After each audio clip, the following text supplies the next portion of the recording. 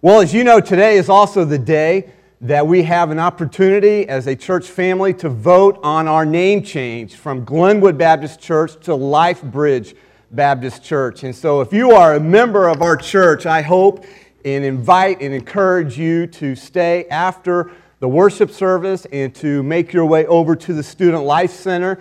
And around 12:15, we'll gather together over there for a congregational vote. Shouldn't take a long time, and so I want to encourage you to do that. As you know, this is something we've been praying about for the last 4 weeks. It's something that we presented to you as a church family 4 weeks ago in a message when we presented the name Life Bridge, and we've had various members of our leadership council also give testimony of why they support this name change.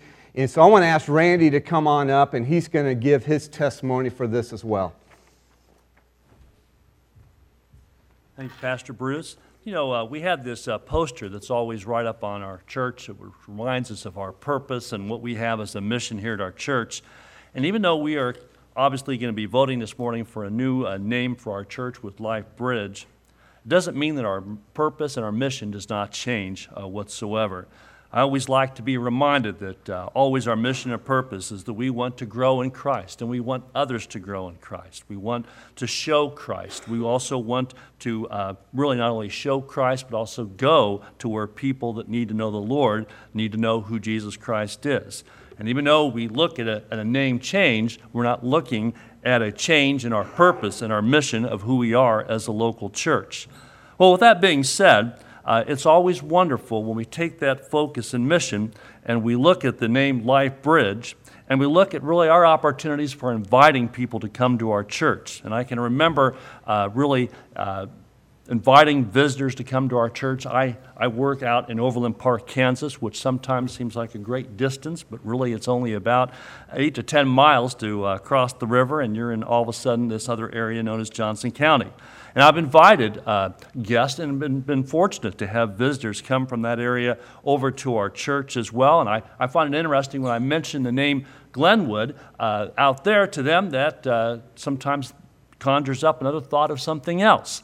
And this one individual I was speaking to, I said, I'd like to invite you to come to our service at Glenwood. And this individual said, so you're meeting at the Glenwood Theater? And I said, no, the theater has been closed for a number of years here. And, oh, that's right, it has been closed. But you know, they still got the sign out there as well. I said, yeah, I have seen that. It's over there by the Metcalf South Shopping Center. Yes, that was a great movie theater, they would say. And then they start talking about movies they've seen there. So by the grace of God, they were able to bring the conversation back and was successful, of course, in inviting that person to come to church. And then also, just a couple weeks ago, my wife and I are in a store, and we come across a store clerk who is from the Philippines. And we start visiting about their life in the Philippines. Of course, my wife and I went with a church mission campaign, and we visited the Philippines. Of course, that was a nice bridge, so to speak, of communication to that individual. And through a conversation, we invited them to come to Easter service here in just a couple weeks here, of which they gladly said yes. And so she said, what is the name of your church? And we said Glenwood. And she said, Glenwood? I don't know Glenwood. Where is Glenwood? I know of Gladstone, but I don't know where Glenwood is. Where is Glenwood?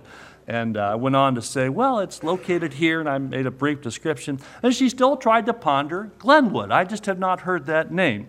But by the grace of God, my wife being the great spiritual person to help bring someone to come to church, was great to continue the conversation, and she's committed to come to our church. So after that conversation was over on the ride home, I was just kind of thinking to myself, what would it be if I could have described to that individual that we've invited our new church name? And of course, the salesperson inside of me always comes out, and I start thinking in my mind, well, what would I have said? So here's a brief little explanation of what I might have said. Ma'am, my wife and I would like to invite you to come to our church this Easter Sunday. Our church is called Life Bridge Baptist Church, and just like there is a bridge that gets you from north of the river to south of the river, there's also a name of our church meaning bridge, which has a lot to do with the fact that when you come to our church, we're going to exclaim and proclaim that Christ is the way to God, that Christ becomes that bridge to acceptance with peace with God. And once we trust Christ as Savior, He offers to us a new life. So our name being Life Bridge is a church where we're going to proclaim and explain and exclaim with excitement the good news of Jesus Christ. We're going to continue to follow that mission purpose, and we would like to have you come to Life Bridge Baptist Church on Easter morning. And as a result of that, of course, with you coming, let me tell you where we're located. We're just up the street from Mackin Park. We're a few blocks to the west of the I-29, I-35 split. And if you're familiar with North Oak, we're just a few blocks to the west of North Oak, at 37th and North Oak. So we would like to have you come. Well, that is how I envisioned how I would say that. And of course, that's the great thing about this name. It has a lot to do with the opportunity of sharing and showing Christ to others and using that name for that purpose. I believe that God continues to want to use this church to serve as a continued outreach in our community, whether that's just in the local community, the local neighborhood, or the entire city, or again, the entire world. Today is the opportunity to take action and to take an opportunity to share your vote for the new name. I thank you for having an opportunity to share. Thank you.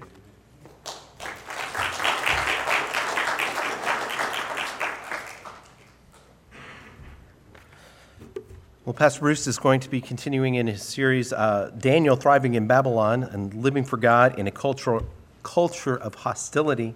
So if you would turn with me to Daniel chapter 6, which is page 505 in your pew Bibles, if you're following along there, and read with me.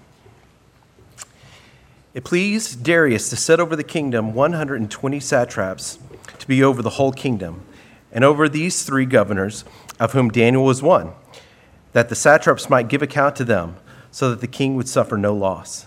Then this Daniel distinguished himself above the governors and satraps, because an excellent spirit was in him, and the king gave thought to setting him over the whole realm. So the governors and satraps sought to find some charge against Daniel concerning the kingdom, but they could find no charge or fault, because he was faithful, nor was there any error or fault found in him. These men said, "We shall not find any charge against Daniel unless we find it against him concerning the law of his God." So the governors and the satraps thronged before the king and said to him, "King Darius, live forever. All the governors of the kingdom, the administrators, the satraps, the counselors, and the advisors have consulted together to establish a royal statute and to make a firm decree that whoever petitions any god or man for 30 days except for you, O king, shall be cast into the den of lions. Now, O king, establish the decree and sign the writing, so that it cannot be changed according to the law of the Medes and Persians, which does not alter." Therefore, King Darius signed the written decree. Now, when Daniel knew that the writing was signed, he went home. And in his upper room, with his windows open toward Jerusalem, he knelt down on his knees 3 times that day and prayed and gave thanks before his God, as was his custom since early days. Then these men assembled and found Daniel praying and making supplication before his God. And they went before the king and spoke concerning the king's decree. "Have you not signed a decree that every man who petitions any god or man within 30 days, except you, O king, shall be cast into the den of lions?" The king answered and said, "This thing is true according to the law of the Medes and Persians, which does not alter." So they answered and said before the king, "That Daniel, who is one of the captives of Judah, does not show due regard for you, O king, or for the decree that you have signed, but makes his petition 3 times a day." And the king, when he heard these words, was greatly displeased with himself. And he set his heart on Daniel to deliver him. And he labored till the going down of the sun to deliver him. Then these men approached the king and said to the king, "Know, O king, that it is the law of the Medes and Persians that no decree or statute which the king establishes may be changed." So the king gave the command, and they brought Daniel and cast him into the den of lions. But the king spoke, saying to Daniel, "Your God, whom you serve continually, he will deliver you." Then a stone was brought and laid on the mouth of the den, and the king sealed it with his own signet ring and with the signets of his lords, that the purpose concerning Daniel might not be changed. Now the king went to his palace and spent the night fasting, and no musicians were brought before him. Also his sleep went from him, Then the king arose very early in the morning and went in haste to the den of lions.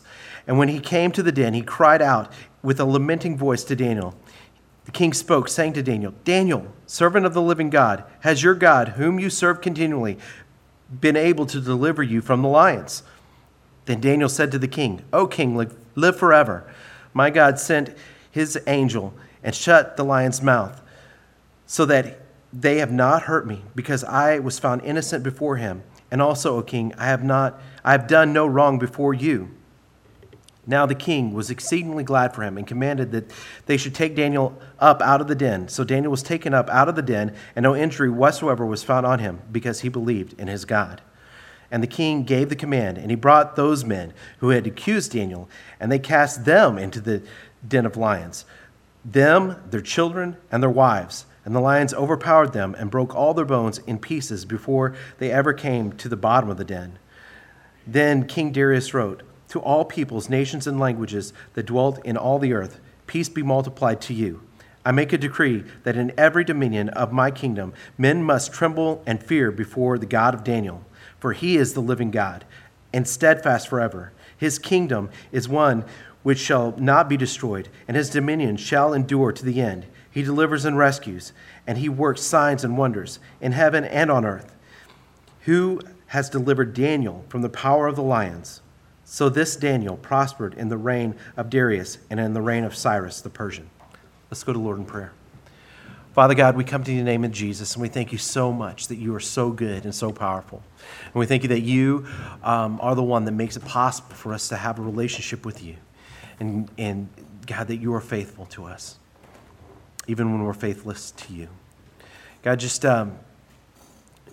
bless Bruce this morning and speak through him, and help us to have open ears and open minds and open hearts, and for us to apply them, what we learn from you today. And it's in Jesus' name we pray. Amen. Well, a few years ago, there was an article in the Smithsonian Magazine by a journalist who hiked into the steaming jungles of New Guinea to spend a few days with a tribe of cannibals.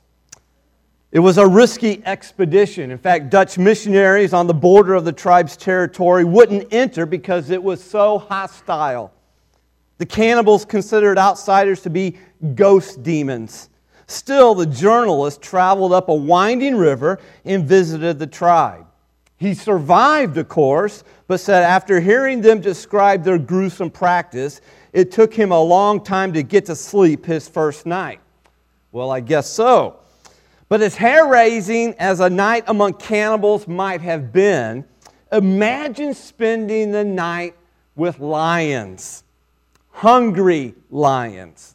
That's the account we have here in Daniel chapter 6. One of the most famous chapters in all the Bible. In fact, it's probably the best known story in all of the Bible, what we refer to as Daniel in the lion's den. It's one of those stories that has encouraged the people of God for thousands of years. And why shouldn't it? The story is filled with unexpected twists and turns. The good guy escapes the lions, and the bad guys are eaten by the lions. And along the way, we learn something about Daniel. We learn the secret of his success. Somehow, he managed to not only survive, but also thrive in Babylon. That point is a good place to start. Because as Christ followers, we live in a world of spiritual hostility where the temptation to compromise our own faith is with us every day. Listen, the world doesn't want its conscience pricked, and it certainly doesn't reward those who dare to stand up for their faith in God. And so today, standing up for Christ, living for God, often means ostracism, ridicule, and scorn, and often leads to tension at home or at school or even in the workplace. Sometimes it even means persecution and death, especially in other parts of the world. And this is why, then, the story we're going to look at this morning, the story we call Daniel in the Lion's Den, is so practical. It's so relevant for us even today. In fact, notice what we're going to learn. It's here in your notes. It's coming up on the screen. Daniel shows us that it is possible, that it's more than possible to live for God in a culture that is hostile toward Christ's followers, even if it means being thrown to the lions. The story of Daniel in the lion's den reminds us that there is a spiritual battle raging all around us. In fact, according to 1 Peter 5:8, the devil himself is like a roaring lion who would devour us if he could. And Daniel knew that he lived in an exceedingly hostile world, a world filled with lions, not all of whom are caged in dens. Yet at the same time, Daniel also knew something else. He knew who was ultimately in control. He knew that his God was sovereign over even the most fearsome dangers that roam this world. And so as a result, Daniel was able to experience this profound peace in the midst of his trials and tribulations, even in the lion's den. Now, before we jump into the lion's den with Daniel, let me just highlight two facts as we enter into this story here. First of all, Daniel is now a very old man. In fact, he came to Babylon as a teenager, if you remember back in the first lesson in Daniel chapter 1, and all his adult life has been spent serving various pagan kings. And he is now at this stage here in Daniel 6, he's probably around 80 years old or even over the age of 80. Daniel's also now serving under a new king by the name of Darius, who rules over a new kingdom, the Medo-Persian Empire. The kings have changed, but the spiritual challenge is still the same. In fact, it's the same for us even today in our culture, living for God in a culture of hostility. So how do we do that? How is that possible? Well, let me highlight three applicational points here for us this morning. Number one, faithfully live in the world with integrity. It starts there. As Daniel 6 opens, Daniel is once again about to be promoted to a very high office in this new kingdom. Evidently, King Darius recognized Daniel as a man of integrity, a man with this excellent spirit in him, and wanted to make him second in command over the entire kingdom. And that's when the intrigue begins. Daniel, verse 4, it says, "So the governors and satraps sought to find some charge against Daniel concerning the kingdom. But they could find no charge or fault." Why? Well, because Daniel was faithful, nor was there any error or fault found in him. In other words, Daniel's enemies started digging up some dirt on Daniel. But when they examined his life, they found that his integrity was above reproach. There was no dirt to find, even though they sought for it. No finer thing could be said than for your enemies to admit that they can find no dirt on your life. Verse 4 says that they could find no charge or fault in Daniel because he was faithful. What a statement! These were people who observed Daniel's life every day, day in and day out. They worked with him, and yet he was so completely free from corruption that his enemies could find nothing to use against him. Man, if someone set out to find a complaint about you, how hard would they have to look? What would they find? Could any of us survive that kind of scrutiny? Well, Daniel did. In fact, here's what Daniel's enemies found when they examined his life. First of all, they found that Daniel was faithful in his duties. From the very outset of his career in Babylon, Daniel was in this culture, but he was not of his culture. On the one hand, Daniel didn't withdraw from the Babylonian culture as far as he could in order to avoid being stained by it. On the contrary, Daniel now served the empire faithfully for almost 70 years. And he was faithful in his duties. That's the first thing they found. But there was something else they found. They found that Daniel was faultless in his character. This word speaks of honesty. Now, it doesn't mean that Daniel was sinless. That is not true. But it does mean that he was free from corruption. He was blameless, in other words. He was above reproach. He does not steal, he doesn't lie, he doesn't manipulate or abuse people. Instead, Daniel governs with a set of moral values that cannot be corruptible or corrupted. Now, this is rather remarkable. Daniel is an excellent example of being a faithful disciple in an unfaithful culture. In fact, faithful disciples live in such a way that when your enemies or your opponents seek to discredit them, they have to go after the God that we serve. Daniel's enemies recognized that they would never find fault with him unless it was in regard to his God. What an incredible testimony from Daniel's enemies. He embodied the words of Jesus. Later on, when Jesus came and he says in Matthew 5:16, "Let your light shine before men, that they may see your good deeds and praise your Father in heaven." And that's exactly what Daniel's opponents found in him. But Daniel did have one, well, quote, flaw. And that is Daniel, number 3 here, was fervent in his prayers.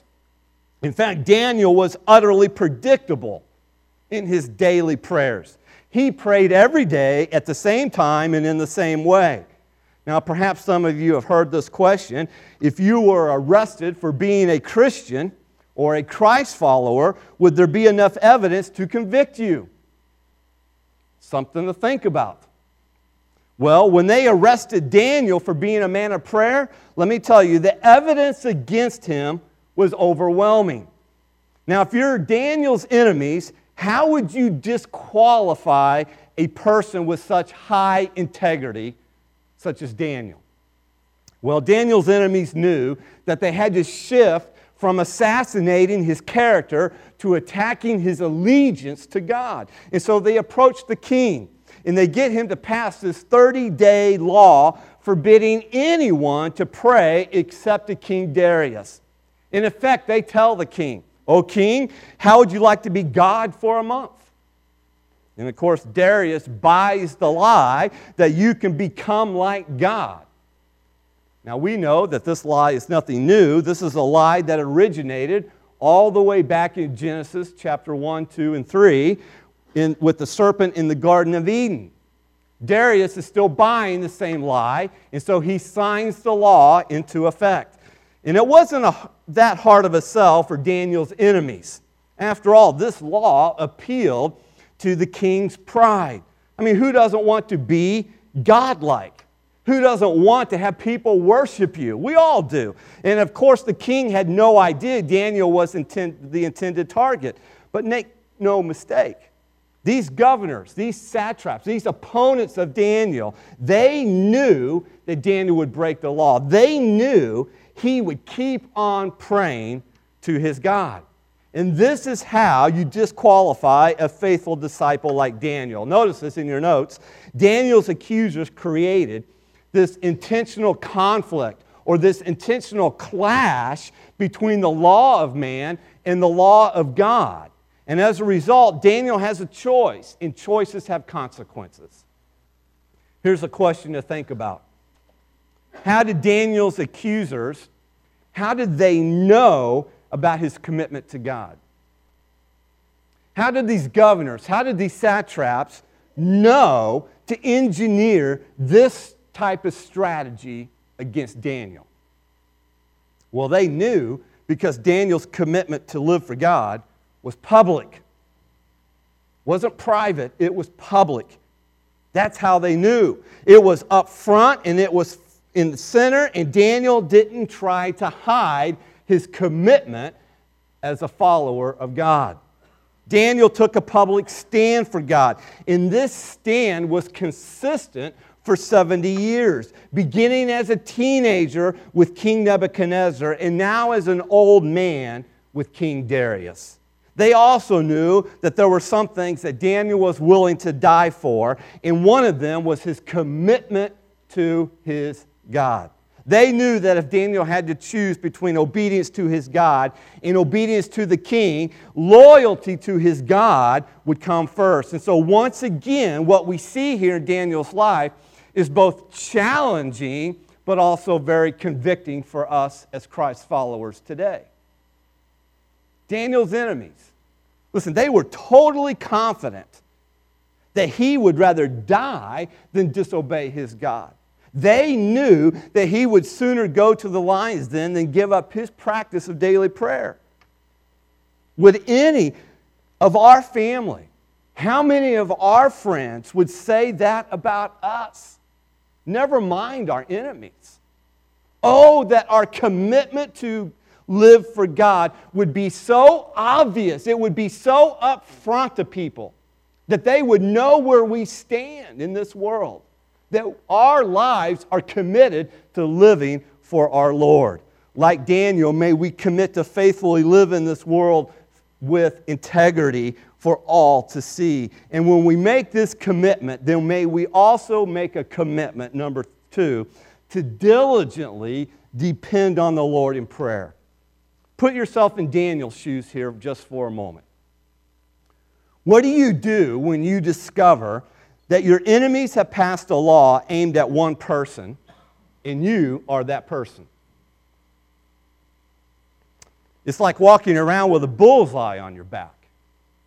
How you respond at that point tells a great deal about your character as well as your commitment to the Lord. Now, in light of the king's law, how should Daniel respond? Well, there are a number of different ways in which Daniel could have responded to this 30-day law. You or I might have rushed before the king and tried to protest the unfairness of the new law, or we might go home in tears and complain to our family and friends about it and how unfair it is. But Daniel, he could have simply also closed the windows when he prayed so no one would see him. That was certainly an option. Or he could have said, I'll just pray in my heart and no one will know the better. But Daniel is less concerned, get this, with his own personal comfort than he is with maintaining his dependence on God. He doesn't lead a protest. He doesn't lead a rebellion. He doesn't even seek to get the law overturned. He simply continues to do what he has always done for 70 years. He prays to his God. Daniel 6:10 tells us exactly how Daniel responded. Look at it. Now, when Daniel knew that the writing was signed, he went home, and in his upper room, with his windows open toward Jerusalem, he knelt down on his knees 3 times that day and prayed and gave thanks before his God, as was his custom since early days. This is the secret of Daniel's success. Right here, summarized in one verse. Daniel's life is defined by regular, intentional prayer. Now, there was no biblical command that required Daniel to pray in this way. To face Jerusalem, to kneel, to pray 3 times a day. But he had made a habit of doing so since he was a teenager. And as a result, what is remarkable in Daniel's behavior is not so much that this crisis of the new law drove him to his knees, but rather that it didn't break his regular routine of prayer. It didn't alter his routine. This reminds us that faithfulness doesn't begin when things are difficult. Rather, it is revealed during times of trials. I like how this author put it. When you cannot pray, that's when you had better pray. Note the last phrase in verse 10. As was his custom since early days. In other words, Daniel's life has been defined by daily prayer, let's say for perhaps 75 years. Each day was always the same.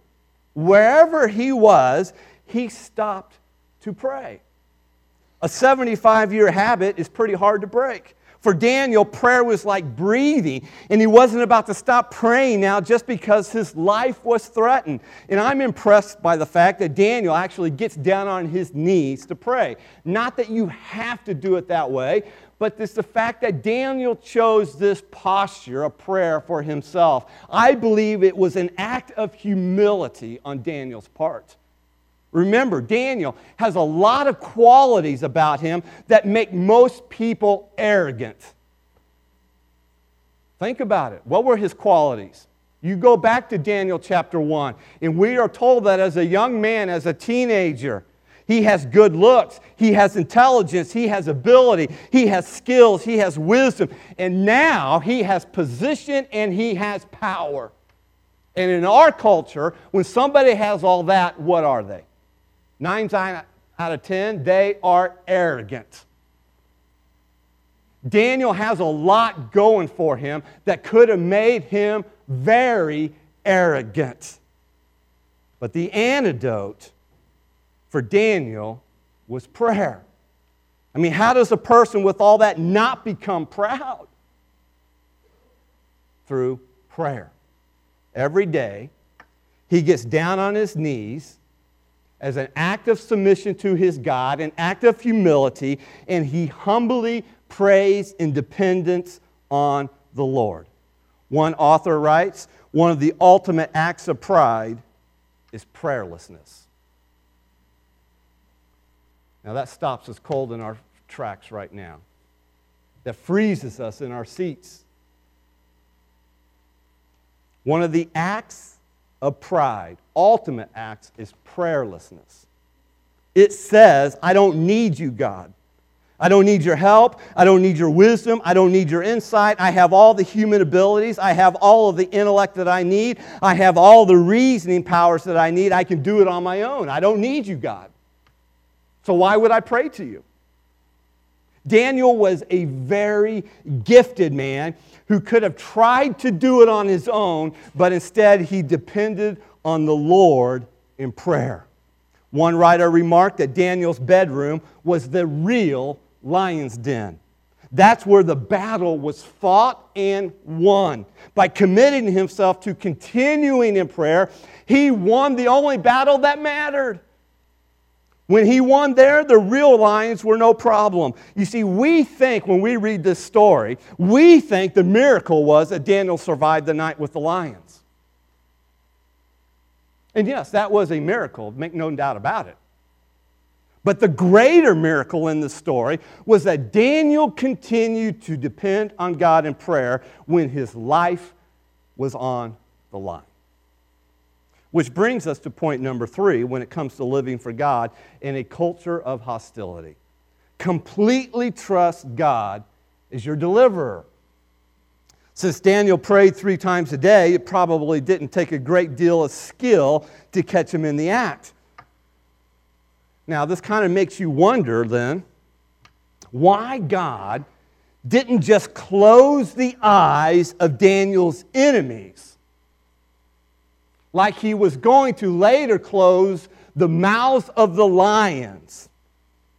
God surely could have done that. God could have closed their eyes so that Daniel could have prayed unhindered. God's more than powerful enough to do that. He's already proved his power earlier in these chapters. But God's purpose for Daniel was not to deliver him from trials, but to deliver him through the trials, just as he did with Shadrach, Meshach, and Abednego in the fiery furnace. Now, Daniel's enemies, let me tell you, they waste no time once they caught him praying, reminding the king of the new law and the consequences for his disobedience. We see the manipulation right here in verses 11 through 13. Look at it with me one more time. It says, Then these men assembled, and they found Daniel praying and making supplication before his God. And they went before the king. And they spoke concerning the king's decree. Have you not signed a decree that every man who petitions any god or man within 30 days, except you, O king, shall be cast into the den of lions? And of course the king answered and says, Yes, the thing is true, according to the law of the Medes and Persians, which does not alter. So they answered and said before the king, That Daniel, who is one of the captives from Judah, does not show due regard for you, O king, or for the decree that you have signed, but makes his petition 3 times a day. King Darius, at this moment, realizes that he's been tricked. He's been bamboozled. And now he is distressed over what will happen to Daniel. You see, this king, he actually likes Daniel. And he immediately began seeking loopholes in the law to rescue Daniel from the fate that the law dictated. This king has good intentions, but he is now powerless to save Daniel from the fate of his law. He has no choice but to follow through with the law. And Daniel's enemies now remind the king in verse 15, look at it. Then these men approached the king and said to the king, "Know, O king, that it is the law of the Medes and the Persians that no decree or statute which the king establishes may be changed." So the king abandoned Daniel to his fate in the lion's den. But what's interesting, he does so with hopes for the best. He wishes, this is incredible here, he actually wishes Daniel well with these words at the end of verse 16. He tells Daniel, "Your God, whom you serve continually, he will deliver you." This king has more faith than a lot of Christ followers have even today. This king, get this, he actually shifts his appeal from the law that he just signed and trying to find loopholes in it to the saving mercy of Daniel's God. What a testimony this is to the reality of Daniel's faith in God. And so Daniel is now thrown into the lion's den, which in those days was this huge pit, normally dug into the ground, with a huge boulder placed over the top so that there could be no escape. It was barbaric, but it was effective. It was an effective form of capital punishment. No one ever got out alive. And certainly not an old man like Daniel, or so they thought. Daniel is sealed in what might as well be his tomb, and yet he has a peace. This is astounding about Daniel. He has this peace that comes from resting in the unchangeable character and promises of his God. In fact, one of the great ironies in this story is the contrast between King Darius and Daniel during the night. That night, the king didn't sleep at all. But Daniel slept like a baby. The king tossed and turned, paced the floor, refused all offers of entertainment, even refused to eat. But at dawn, he rushed to the lion's den, crying out in anguish in verse 20, "Daniel, Daniel, servant of the living God, has your God, whom you serve continually, been able to deliver you from the lions?" It's a question of hope. Meanwhile, Daniel sounds as calm as if he had just spent the night in his own bed when he tells the king in verse 21, "O king, live forever. My God sent his angel and shut the lions' mouths, so that they have not hurt me, because I was found innocent before him. And also, O king, I have done no wrong before you." And then we see the king's response in verse 23. Then the king was exceedingly glad for him and commanded that they should take Daniel up out of the den. And so Daniel was taken up out of the den, and no injury whatever was found on him because he believed in his God.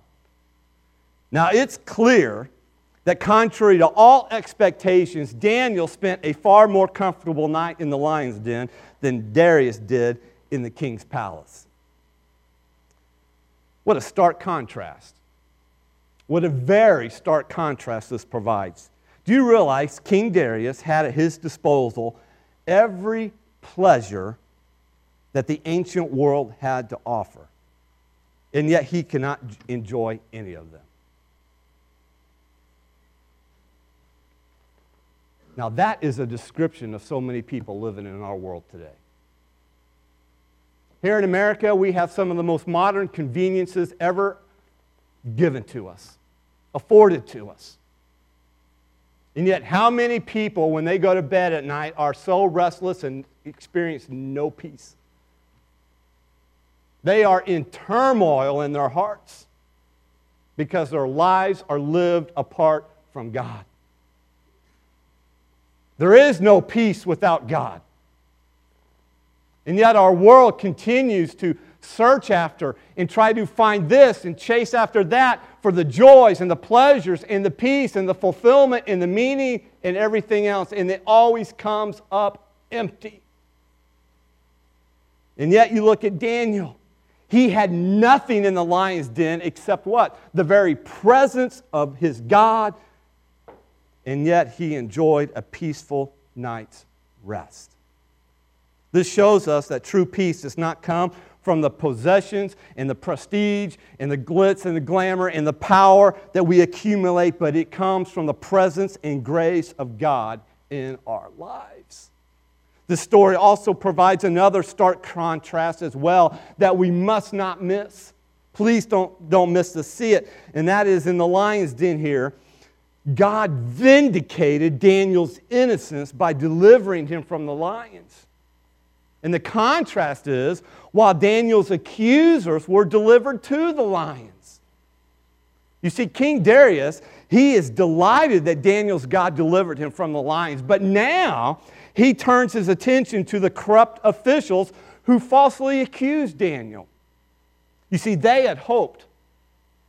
This select few of governors and satraps, these opponents of Daniel, these opponents of God himself, they hoped to expand their power by manipulating man's law to be in direct conflict with God's law for the purpose of murdering God's innocent servant. Therefore, according to verse 24, look at it with me. The king gave the command, and they brought those men who had accused Daniel, and they cast them into the den of lions, them, their children, and their wives. Which just reminds us that our sin, listen, our choices in life never affect just us. Every decision you make impacts others. And sometimes God allows the consequences of our sins to affect even others as well.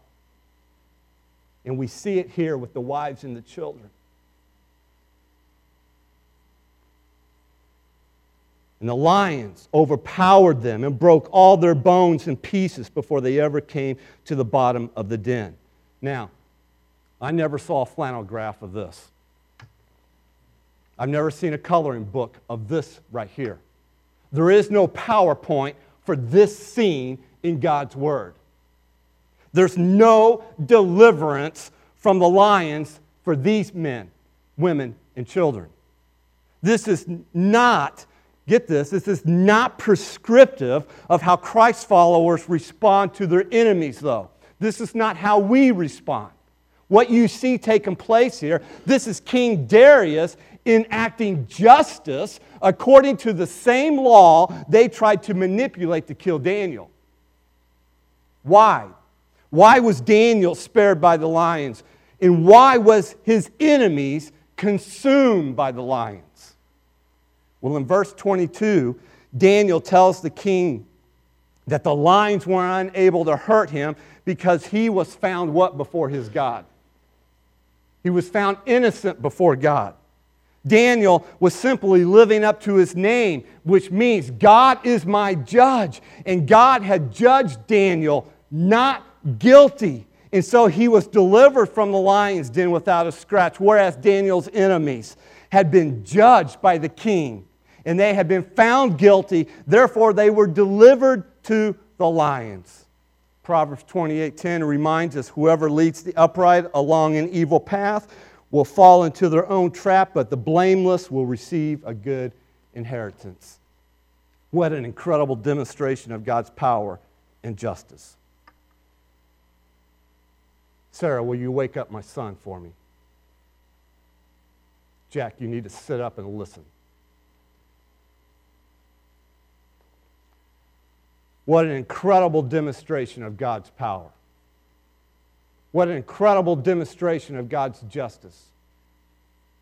I want to leave you with 3 life lessons for modern-day Daniels who find themselves facing lions today. First, we can risk it all to live for God, knowing that our God will ultimately deliver us. We can risk it all to live for God, knowing that our God will ultimately deliver us. Daniel shows us that if you resolve in your heart to live for God, you can do it even while living in Babylon. Listen, if God can deliver Daniel from the lion's den, He can surely deliver you from whatever you're facing.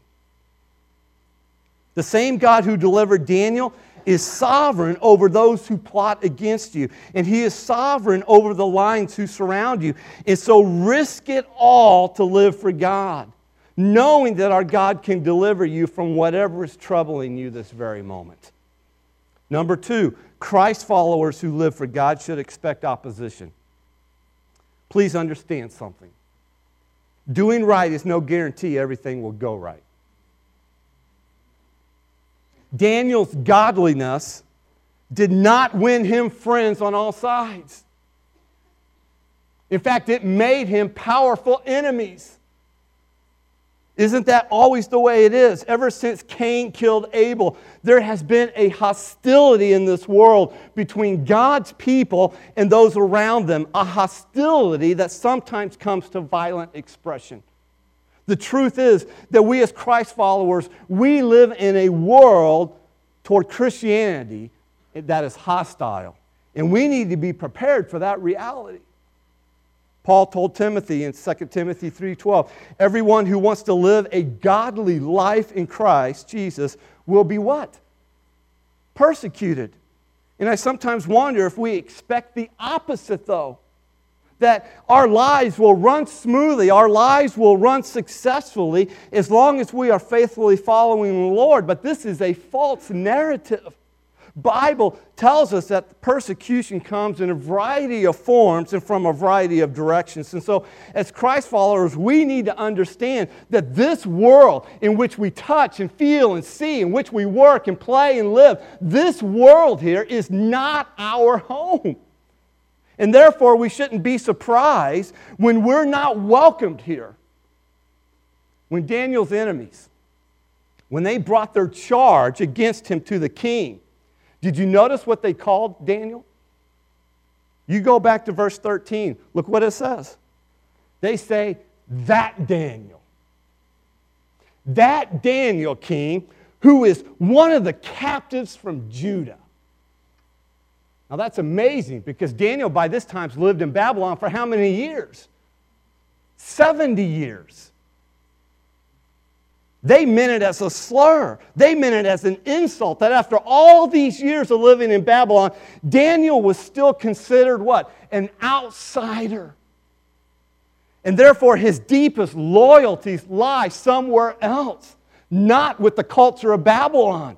Which was true because after all these years in Babylon, it was not his home, even though Daniel served faithfully under several kings. Daniel was nothing more and nothing less than just a sojourner in Babylon. He was just passing through. He knew his citizenship ultimately was where? It was in the kingdom of God. And folks, that is true for us.